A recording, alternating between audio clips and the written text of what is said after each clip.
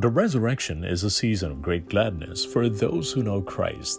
But for those who are without the light of the knowledge of God's glory, there is nothing to rejoice over.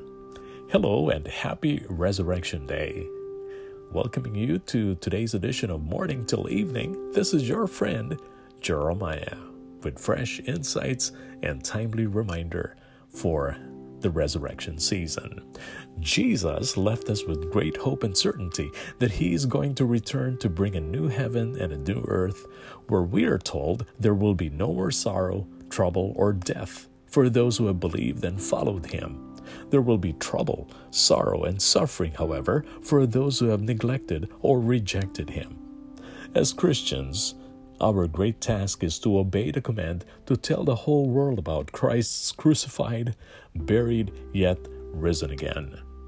My prayer for you during this season of the year, when we meditate on our Savior's great sacrifice for us on the cross, is that you will be filled with great peace and hope, because Christ is indeed risen. That is the good news.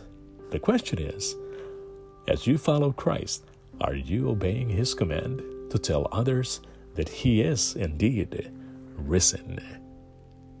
And there you have it. Once again, would like to bid you a happy Resurrection Day of our Lord, right here on our program, Morning Till Evening, with your friend Jeremiah, bringing you fresh insights and timely reminder lifted from the Word of God.